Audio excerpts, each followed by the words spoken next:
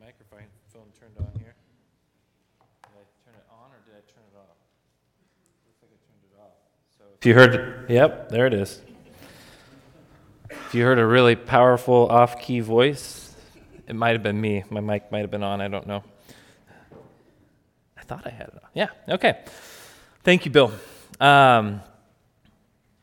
Boy, it's exciting to be here. How many of you were able to be here last week as Jerry concluded?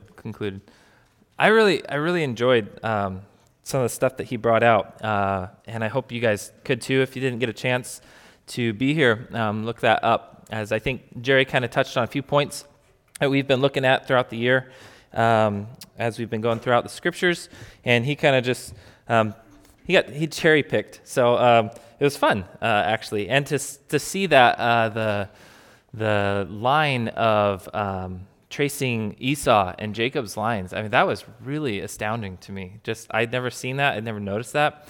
Following all the way down to Jesus and Herod, kind of heading head to head, both descendants of Esau and one the descendant of Jacob, son of the flesh and son of faith. And that was amazing. So thank you, Jerry. I don't think he's here. He's preaching in Cottonwood today. But if he listens to this, thank you, Jerry. Really exciting, I think, this year. It's already been touched on a couple times, but the idea of going through the Bible in a year and how we're doing that, it's been really fun to me. Again, I think it's already been said a couple times, but if you're not doing that, I would really encourage you to do it. Maybe the task of reading through the Bible in a year is daunting, and that's okay. But if you can even just pick up the bulletin and look at some of the passages that we'll be looking at, if you just want to peruse through and even do kind of an overscan, if you want to watch some videos that help you with it, I would really encourage it. Just because there is such a strength in, I think, our whole church going through this together. And when I was reading and preparing this week, it was actually kind of exciting because as I was reading this, knowing that you guys are reading the same text was really neat. And it's fun to look into that. So I'm going to try over the next 5 weeks to pretty much try to summarize what we're going through. Sometimes I'll skip ahead, sometimes behind, but I'm going to try to stick with it.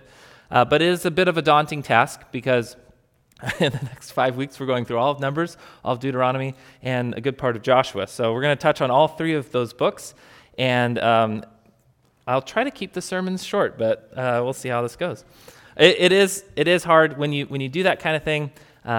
You as a teacher, you have the opportunity to kind of zero in on one thing, and I don't know, you may do that 1 week or two, but there's also a whole different kind of scene that you see when you do an overview, and that's what I'd like to do. As we've been looking through, and Carolyn, you might need to click in the screen there to get this thing started. I think we got a sound.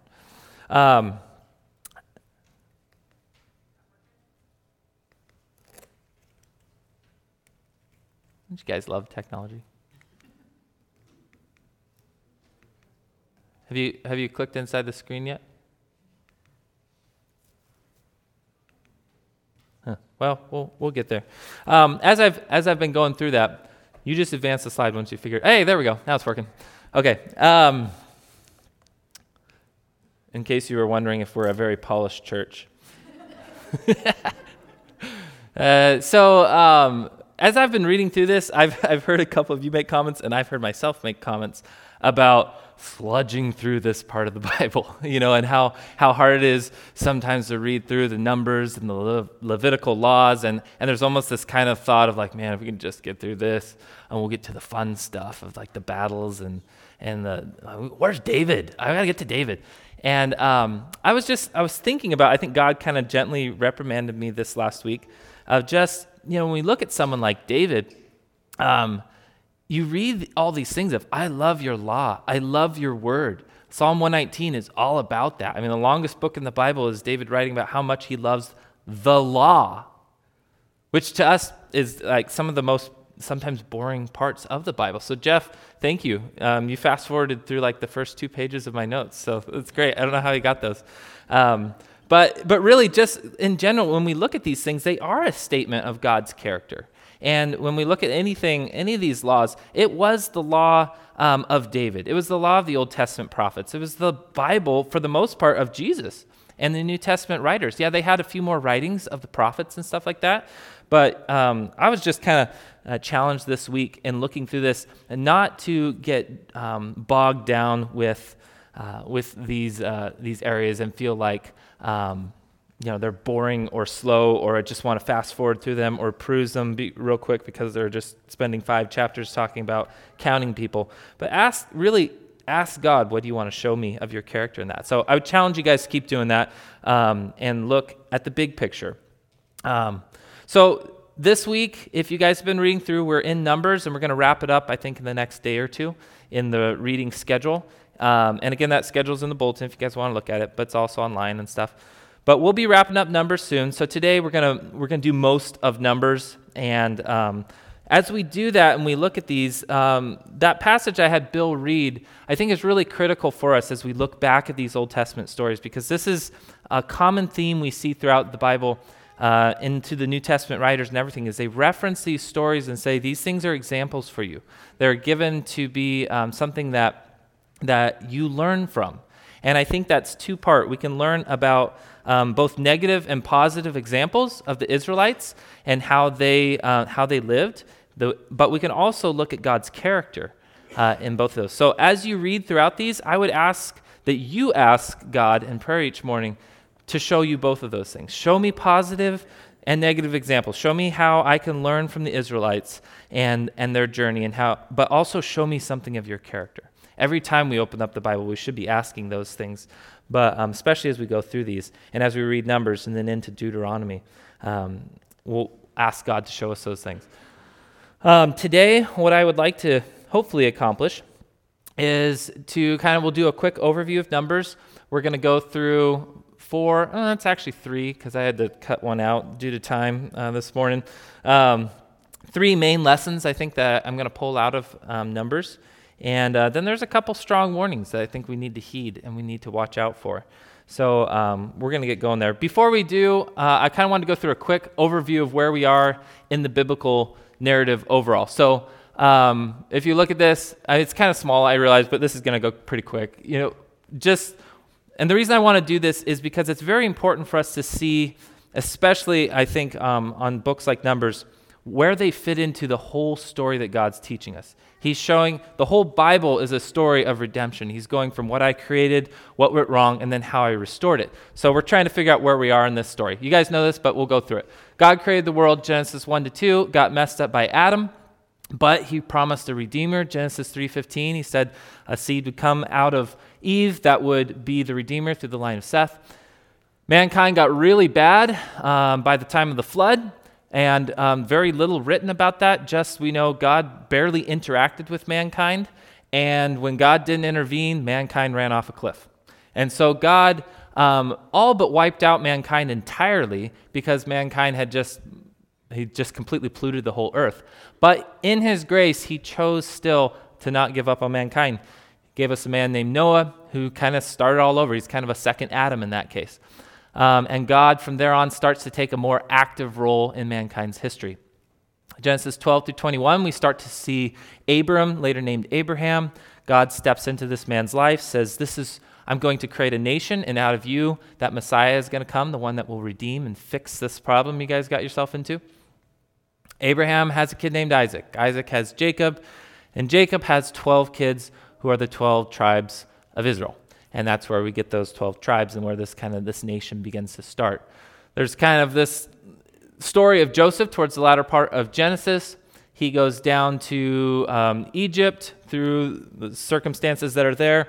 And after he becomes ruler down there, second in command, famine in the land, you have to remember Jacob and the other sons they're actually in the promised land at this point. They're in the land that God says, I will give you, and yet there's this famine. And so they pack up, move everything they got, this small nation that's just started, and they move to Egypt for 400 years.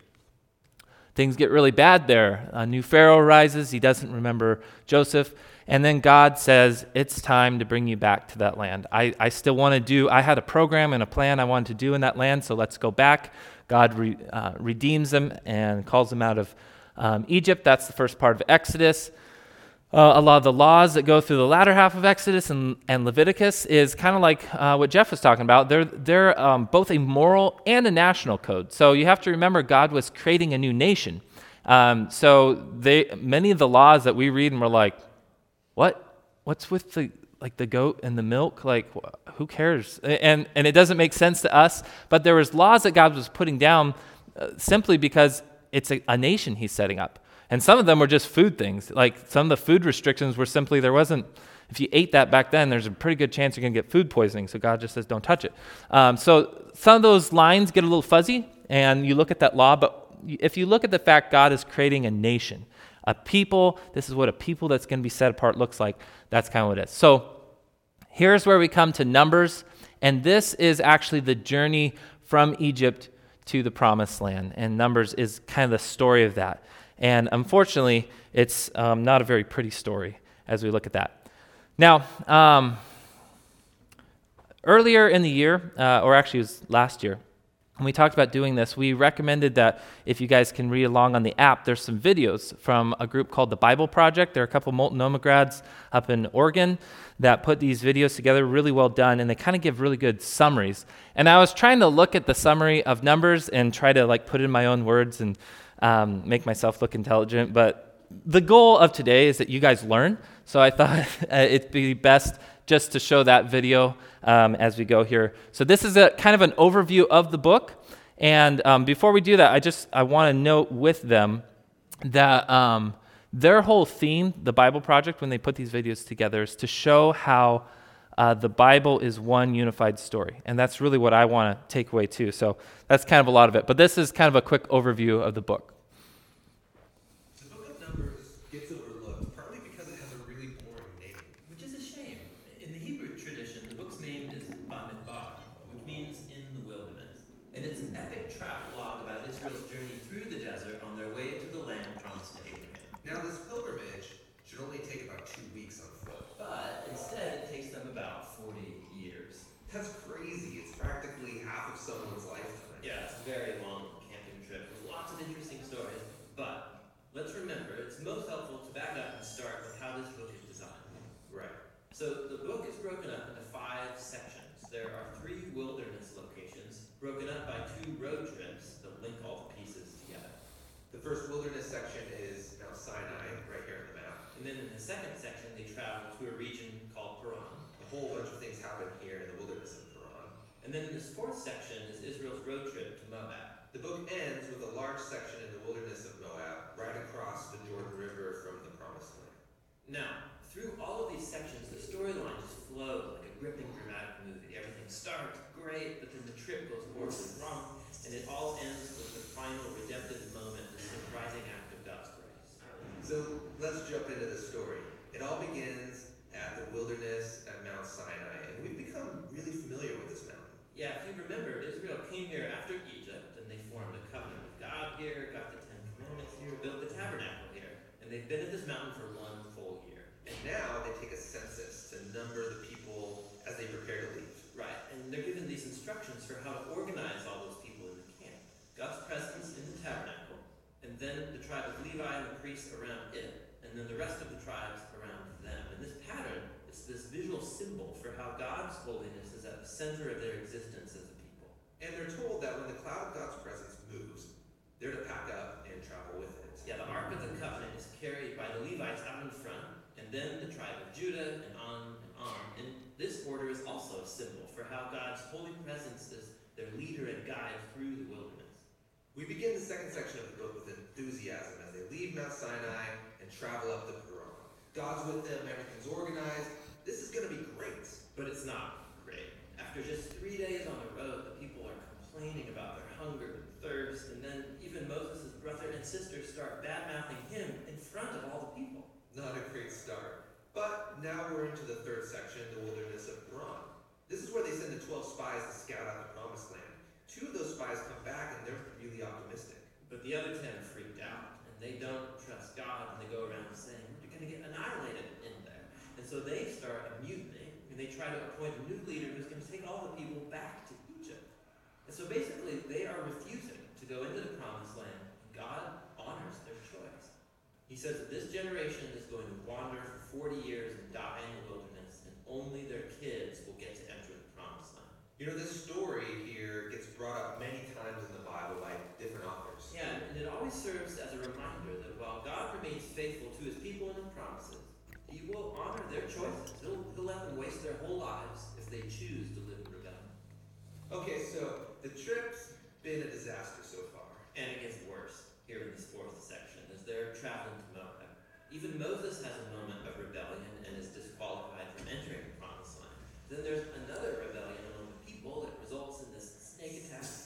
And what makes all these rebellions even worse is that every step of the way, God has been providing. He's been offering forgiveness. He's been giving them food and water and this crazy stuff called manna. Yeah, what is that stuff? Yeah, no idea. But in spite of all this, they keep complaining, and they say that they wish they had died in slavery in Egypt. If I was God, I would just give up on these guys. You would think. But that's what makes this story in the final section so surprising. Israel has just arrived in Moab, and the king of Moab is freaked out that this huge group of people is traveling through his land. So he hires this pagan sorcerer named Balaam to pronounce curses on them. This guy means business. Yeah, and so Balaam, he says, okay, I'm going to pray to the Hebrew God, and let's see what happens. And 3 different times he attempts to curse them, but each time he finds that he can utter only blessing. Most surprising is the last blessing, where he prophesies that out of Israel will rise a victorious king. And this king is somehow going to be connected to God's promise to Abraham to bless all nations through this family. So here's Israel rebelling down in the camp, totally unaware that up in the hills, God is protecting and even blessing them. The book ends here in Moab. Israel's getting ready to go into the promised land. They count up everyone again, just like at the beginning. They're leaving the old generation behind, including Moses. But before they leave Moses, he gives them his last words of warning and wisdom. And that speech is what the next book, Deuteronomy, is all about. I should just close in prayer. That would be skirting my responsibilities, I think. No, those are very helpful. They kind of give you a good overview. So that's the book of Numbers. We're going to briefly, they talk really fast. I kind of talk fast too. I'll try not to. But I wanted to together kind of go through this and just kind of recap the overview of the book before I dive into those 3 application points that I think we can take home. So first off, I'll go through I'll break it up in the same way that they did. So that first section where they're in the wilderness of Sinai, you got that initial census. That's how the book starts. And then kind of how the camp is arranged. They talk through that. You guys can, if you haven't opened your Bible, open it to Numbers, but just keep your finger moving because we're going to be moving through here fast. We're zooming through at kind of a high level, fast pace, and then we'll come back and kind of look at a few things. But Numbers, so arrangement of the camp. I don't know if you guys, I had never noticed that the camp almost forms like a cross. It's kind of cool. Did you guys see that?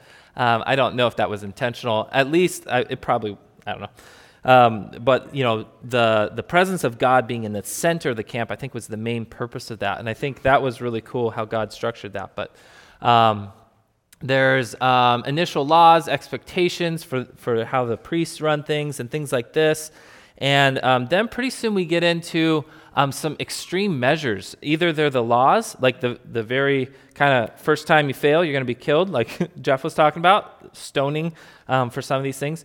Or we even see some of them actually happen. You read the story of Aaron's sons and how they make what to us is like, well, what was the big deal? And they're dead, just like that. And when we come across these, you're going to run into a lot of them, not just in Numbers, but throughout the Old Testament. I don't know if you guys feel this way, but I come across it and I'm like, man, God, really? Did you have to be that extreme? And that's my temptation, and to think that. And I kept having that thought come into my mind, and almost like, if you're explaining it to your kids, you feel like you have to almost apologize for God, like being so rash or something. You really realize that when you're trying to explain it to your 7-year-old of, well, why did they die? But as I kept coming across that emotion in my own heart, I was realizing, and I don't know if it's just Holy Spirit, but how many times when I read these do I side with the side of the transgressor? And I instantly default to wanting to defend that person. And what does that tell me about my heart? If this is, I kind of almost felt, not that God was speaking to me, but I almost felt like he was saying, who's on my side? Like, how many of you are agreeing and saying, yeah, God, good job? Like, and the fact that most of us, if we're honest, usually don't default to that, I think is something that we should check, and a flag should go off in our head. Like, whose side are we on? And it's just a really simple way of saying that when we look at the scripture and we're tempted to want to change it, it's not the scripture that needs to change. It's us. So every time you come against these and you feel that conflict in your heart, take a moment, breathe, ask God to change your heart and to see it from his perspective. There is something else I think that we can see real quick, though, and that's the idea of looking at the biblical narrative as a whole. God has a bigger picture going on. We look at this singular act and we see what seems like a severe judgment or discipline. But God is painting a bigger picture. He's showing how big a deal it is to be out of sync with him. He's showing that mankind on his own, without someone standing in the way, is annihilated by his holiness. He's showing that, yes, remember when God didn't interact with man, we ran off a cliff. The flood happened. God had to wipe us out. When he starts interacting with man, he's trying to course correct how we're going, and yet whenever he does and he comes up, and if he brushes too close with man, there's no buffer. And so God's holiness cannot be in that fellowship with a sinful man. So all of this is a story. God is showing the need. If he didn't show the need like this, we wouldn't understand how great of a Savior we have by the time Jesus Christ steps on the scene. So remember the biblical narrative as a whole. Okay, moving forward, we get into that next kind of section, and they start complaining, traveling. It seems that every time they pack up their bags and start moving, they start complaining about misfortunes, about meat. They pray for meat, and actually God answers their prayer finally. And as soon as they eat it, he judges them. And there's a very profound lesson that I think we need to come back to and look at that if we get time today. But where they pray, they ask God for something, and sometimes the answer that God gives doesn't necessarily mean it's a sign of his blessing, but that's kind of jumping ahead. They complain about leadership. And when they complain against Moses, and Aaron and Miriam jump in on that too, and his brother and sister. And we see God's mercy and his justice both revealed in these. We see that God is forbearing, that he is long-suffering. He has patience with these people, but not for forever. And this is a common theme we see throughout Scripture, all throughout. Exodus 34, that's when God revealed his name, and he said, I am a long-suffering and merciful God. When we get to Numbers 14, it comes to a point where God says, you know what, I'm done with Israel. I'm going to wipe this people out. And Moses actually pleads on God's name that was revealed back here in Exodus 34. He says, don't you remember you said you're long-suffering? Please be long-suffering with this people. And he reminds them there. But throughout the Bible, David talked about God being long-suffering. These passages in the New Testament warn us, though, that as long-suffering and patient and he delays judgment, as much as that is our God, it doesn't last forever. There is an end. It's intended to lead us to repentance. And we see this start to happen through Israel. And the next section is really where that comes to a point. Chapter 13 and 14 hits kind of the tipping point in the book, and really tipping point of Israel's history as a whole. They send in the spies. Spies come back. They say, hey, this is great, but only 2 of them really say it's great. The other 10 grumble, complain, and the people then have a choice. Who are they going to follow with? This is a great little side note to just say the majority is not always right. In fact, biblically, it seems like it rarely is. The majority is not always the camp that you should go with. As we look at this, these people came back, and in spite of all 12 of them, by the way, could have come back with a negative opinion, and the people still had a responsibility personally. But they pushed it too far, and they finally say, no, God, we don't believe you can take us in there. You've brought us out here to die. And God says, enough is enough. He punishes that generation. He says, you will not enter, only your kids will. Anyone 20 years old and up are going to have to wait and die out here in the wilderness. And this is kind of an interesting point because we see it's too late to repent. Right after that, the people say, oh, okay, we're sorry. No, we're ready to go. And they try to go do it on their own, and they lose the fight. And you see that there does come a point where God's patience runs out and where he says, no, enough is enough. And so they are unable, that generation, to enter the land. And things continue to go downhill from here. After this, we see there's disobedience and rebellion that kind of crops up. There's a Sabbath breaker who just outright breaks the law. He knows better, he does it, and so he's executed. And then we come to this rebellion of a man named Korah, which, by the way, his rebellion was centered around the fact that he says, shouldn't we all be close to God? Why is Moses the only one that gets to talk to him? Now, that really doesn't sound that bad if you think about it.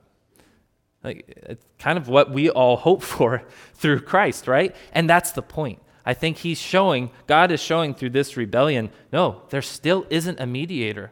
There still is sin in the way, and not everyone can just waltz into the presence of God. And so almost 15,000 people die in that rebellion, and the people still continue to rebel. They continue to travel, and right after that happens, and the people are punished, they're disciplined, Miriam dies.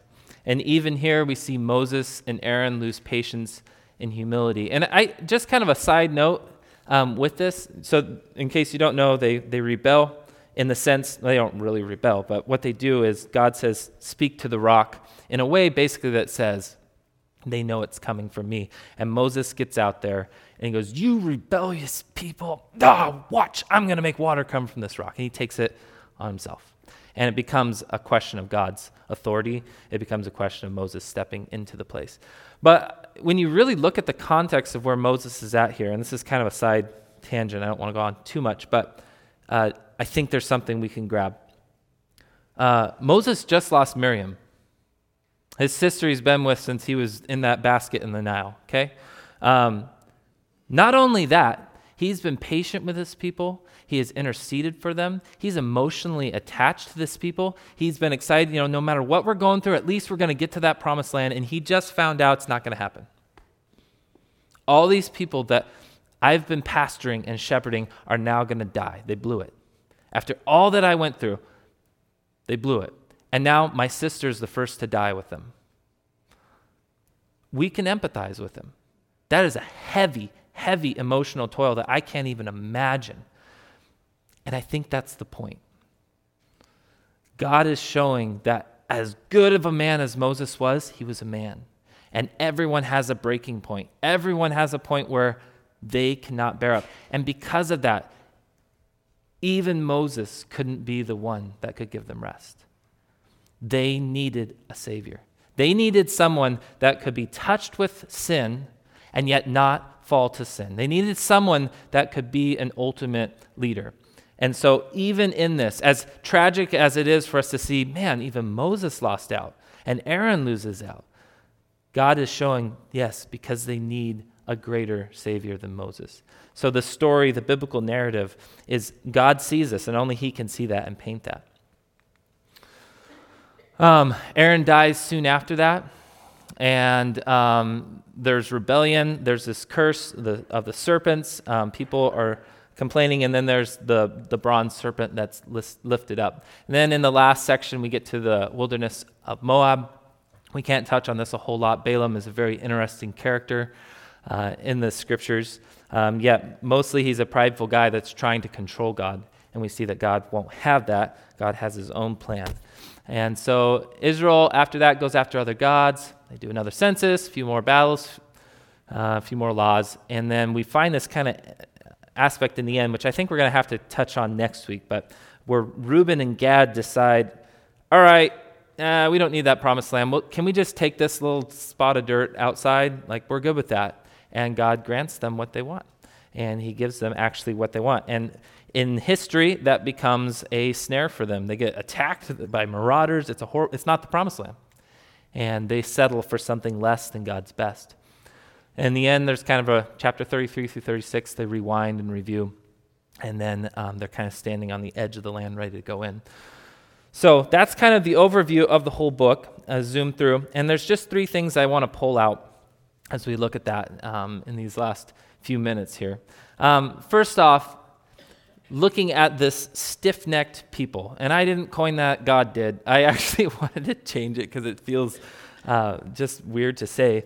But I had to look it up as for the Hebrew word, because God repeatedly calls the Israelites this stiff-necked people. And I want to see what that means. So the word is this kasheh, and it means obstinate, stubborn, harsh, or fierce. It's used over a dozen times in the Old Testament referring to the Israelite people alone. Usually it's something that was used to describe like a fierce, strong storm, a wind, like a driving wind. It's not going to relent. It was sometimes used to describe like a harsh taskmaster.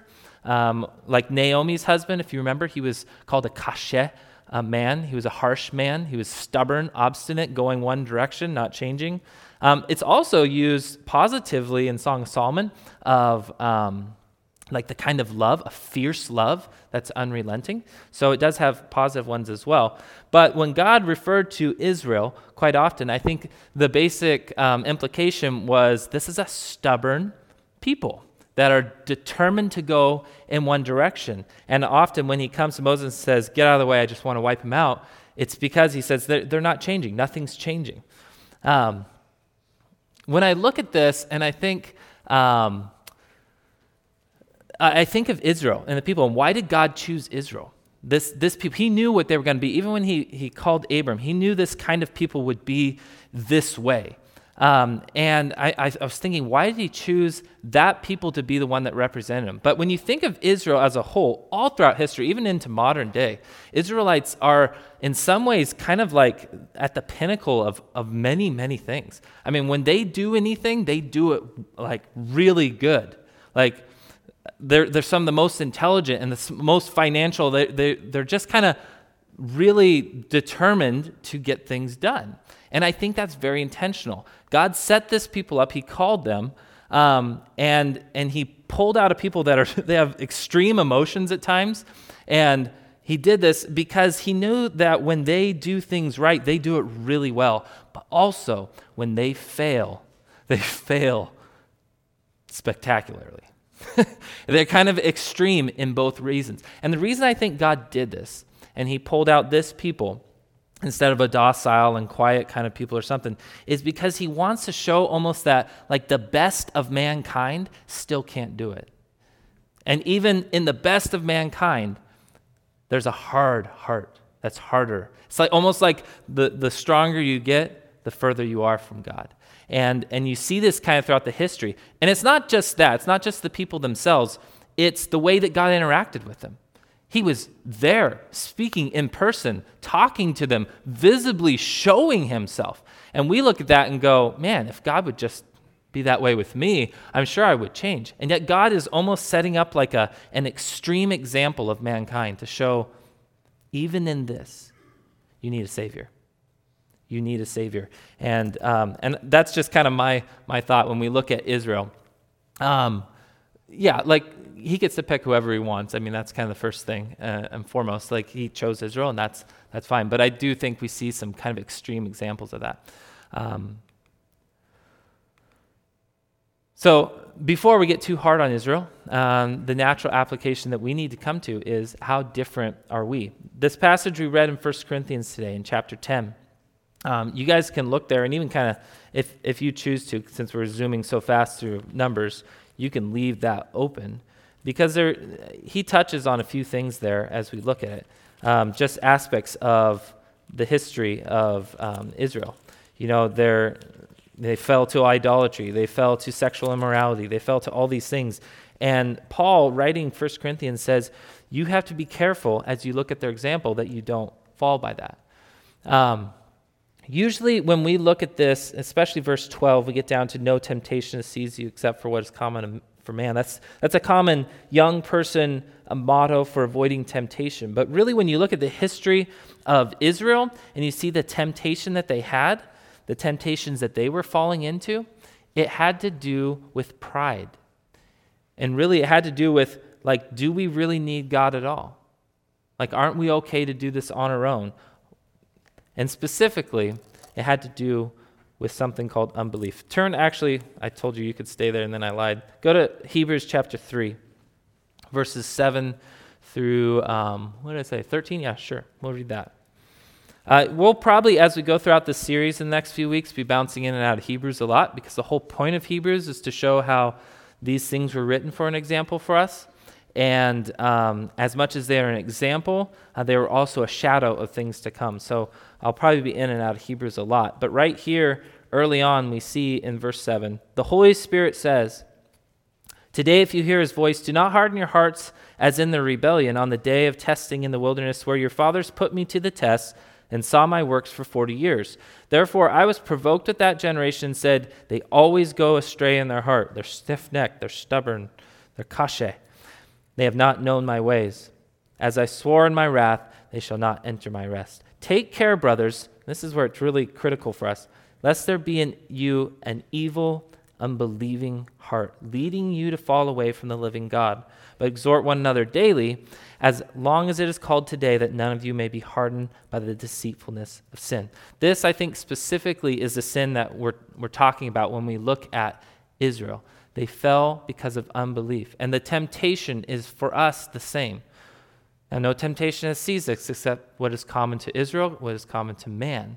But the temptation is to lack faith that God can do what he has set out to do. And quite often, I think we can fall into that same trap. A challenging thing for you to consider this week: how many sins that you are beset with continually root themselves in unbelief? I'll say that again. How many sins that we struggle with are rooted in unbelief? Think about that as you pray and meditate, and ask God to show you this week. Because for me, when I really look at them, sometimes I'm facing this sin that's right in front of me, and yet it trickles back, honestly, to a point where I don't believe a promise of God, something that he told me, something that he said, I will be there, or I will give you strength to go through this, whatever it may be. I don't believe he's good. I don't believe he's better. And it roots in unbelief. So all these times when we look at Israel and we say, oh, well, it would have been so much different for me if I actually saw God in person, if I went through the Red Sea. Be careful. Be careful. Israel's an extreme version of mankind in many regards. And if they didn't get it, then we won't either. Couple more things here, and then we'll close. The bronze serpent. I hate to really rush through this one, but I think the analogy is very clear, and we just took communion as well. The people, they sin, and they repent, and they ask for intercession by Moses. And Moses does. He intercedes, and God says, okay, set up this serpent. It's kind of weird, and it's kind of strange for us that a serpent, many of us, when Jesus comes on the scene in John chapter 3, he's talking to Nicodemus, he says, as a serpent was lifted up in the wilderness, so the Son of Man must be lifted up. And he's talking about this aspect, he's going to be lifted up on a cross. So it's pretty easy to assume that it probably looked like a cross, whatever it at least was similar in the thing. But it's like, why is there a serpent on the cross? Like, how is that a picture of Christ? And I had to wrestle through this, and it really comes down to that verse that we find in 2 Corinthians 5:21. God made him who knew no sin to become sin for us. Our sin nature is linked with the great serpent, the rebellion that's been going on since Genesis, and that dwells within us. And the people, basically, in this story, they come to a point where they've gotten themselves in such a mess because of their rebellion that this thing's just wiping them out left and right. And his solution is to simply look in faith at this, and that there is a symbol, and that look of faith saves them. But it's very similar to the fact that our own natures, when Christ was on the cross, he actually became the serpent that dwells within us. He became our sin nature. And that act, even for us, we have the same responsibility to look just like they did. We look in faith as the Israelites did. You guys have already been challenged this morning, but I will just repeat again. If you've never looked in faith to Christ, it's just a look that saves you, and that's all it takes. Last one, I'm going to We've already kind of talked about some, but Moses, being a man, was unable to be the full intercessor that we need. And this, I think, is one of the hardest things as I read the story of Moses, because I empathize with him and I look at him and I say, oh man, how hard that would have been, how patient he was. It tells us that he was the most meek man to live. I really can see that. He had one blow up after all of this, and yet he was still a man, and he wasn't enough to bring the people into the promised land. And so this, if you guys still have your Bibles open to Hebrews chapter 3, I would just encourage you to meditate on the scripture this week, as we don't have a time to unpack it a whole lot. But Hebrews chapter 3, verses 1 through 6, talks about how Jesus is a better intercessor. And it goes throughout as you read through Hebrews, the same kind of thing. If you guys can and you want to study that this week, also reference over to Hebrews chapter 7, verse 25, where it tells us that Christ always lives to make intercession for us, because this is the great high priest that he is. And where Moses was just a man, we have Jesus the Christ, who can be our intercessor, who always lives. So we're on the edge of the promised land, and we're about ready to go in. Next week, we're going to we'll obviously touch back on some of these things. We kind of ran low on time today. But I want you guys to be kind of thinking about some of these things, some application points. One, that God sometimes does give us what we ask for, and it's not always good. Answered prayer requests are not always a sign of God's blessing. We see that throughout the story. This is one thing I really struggled with this week as I looked at this passage, but all throughout Numbers, this was common. You find people, even Balaam, coming and saying, God, he's coming and he's asking God, and God's giving him exactly what he wants, and yet he's judging him and turning. And sometimes this is just a sign. James warns us not to ask amiss, because sometimes that we can ask wrongly. Don't be stiff-necked and stubborn. How often are we? That's common. And then where are we lacking faith? This is probably the main thing I want to leave you guys with, is that aspect of unbelief and how often that can plague us. So ask God as you go through this, and as we start to go out of Numbers and into Deuteronomy, and you look at Moses' final kind of recounting of the law, look at this, because he is basically talking to a people that are about to go into the promised land, that are the children of those that rebelled. And in many ways, those children had a responsibility to learn from their parents, from their mistakes, and not repeat them. So you can almost put yourself in that same kind of spot as those children and saying, okay, well, what can I learn from my fathers? Even if you're not an Israelite today, you can look and see these people as example and say, how can I learn from the mistakes and not repeat those as I go forward? So let me pray as we close out today. Lord, I thank you for your word. I thank you for what we see of you and your character throughout it. You are bigger than so many things, but Lord, you're bigger than our natures and our fallenness. And I thank you, God, for revealing yourself. I thank you for Christ, who is our intercessor. I thank you that we can come before him so freely. And, oh boy, we take that for granted. So we give you thanks and praise, God, and just lift our hearts and our lives up to you as a sacrifice, and ask that you guide and direct us in this week as we continue to follow you. In your name we pray. Amen.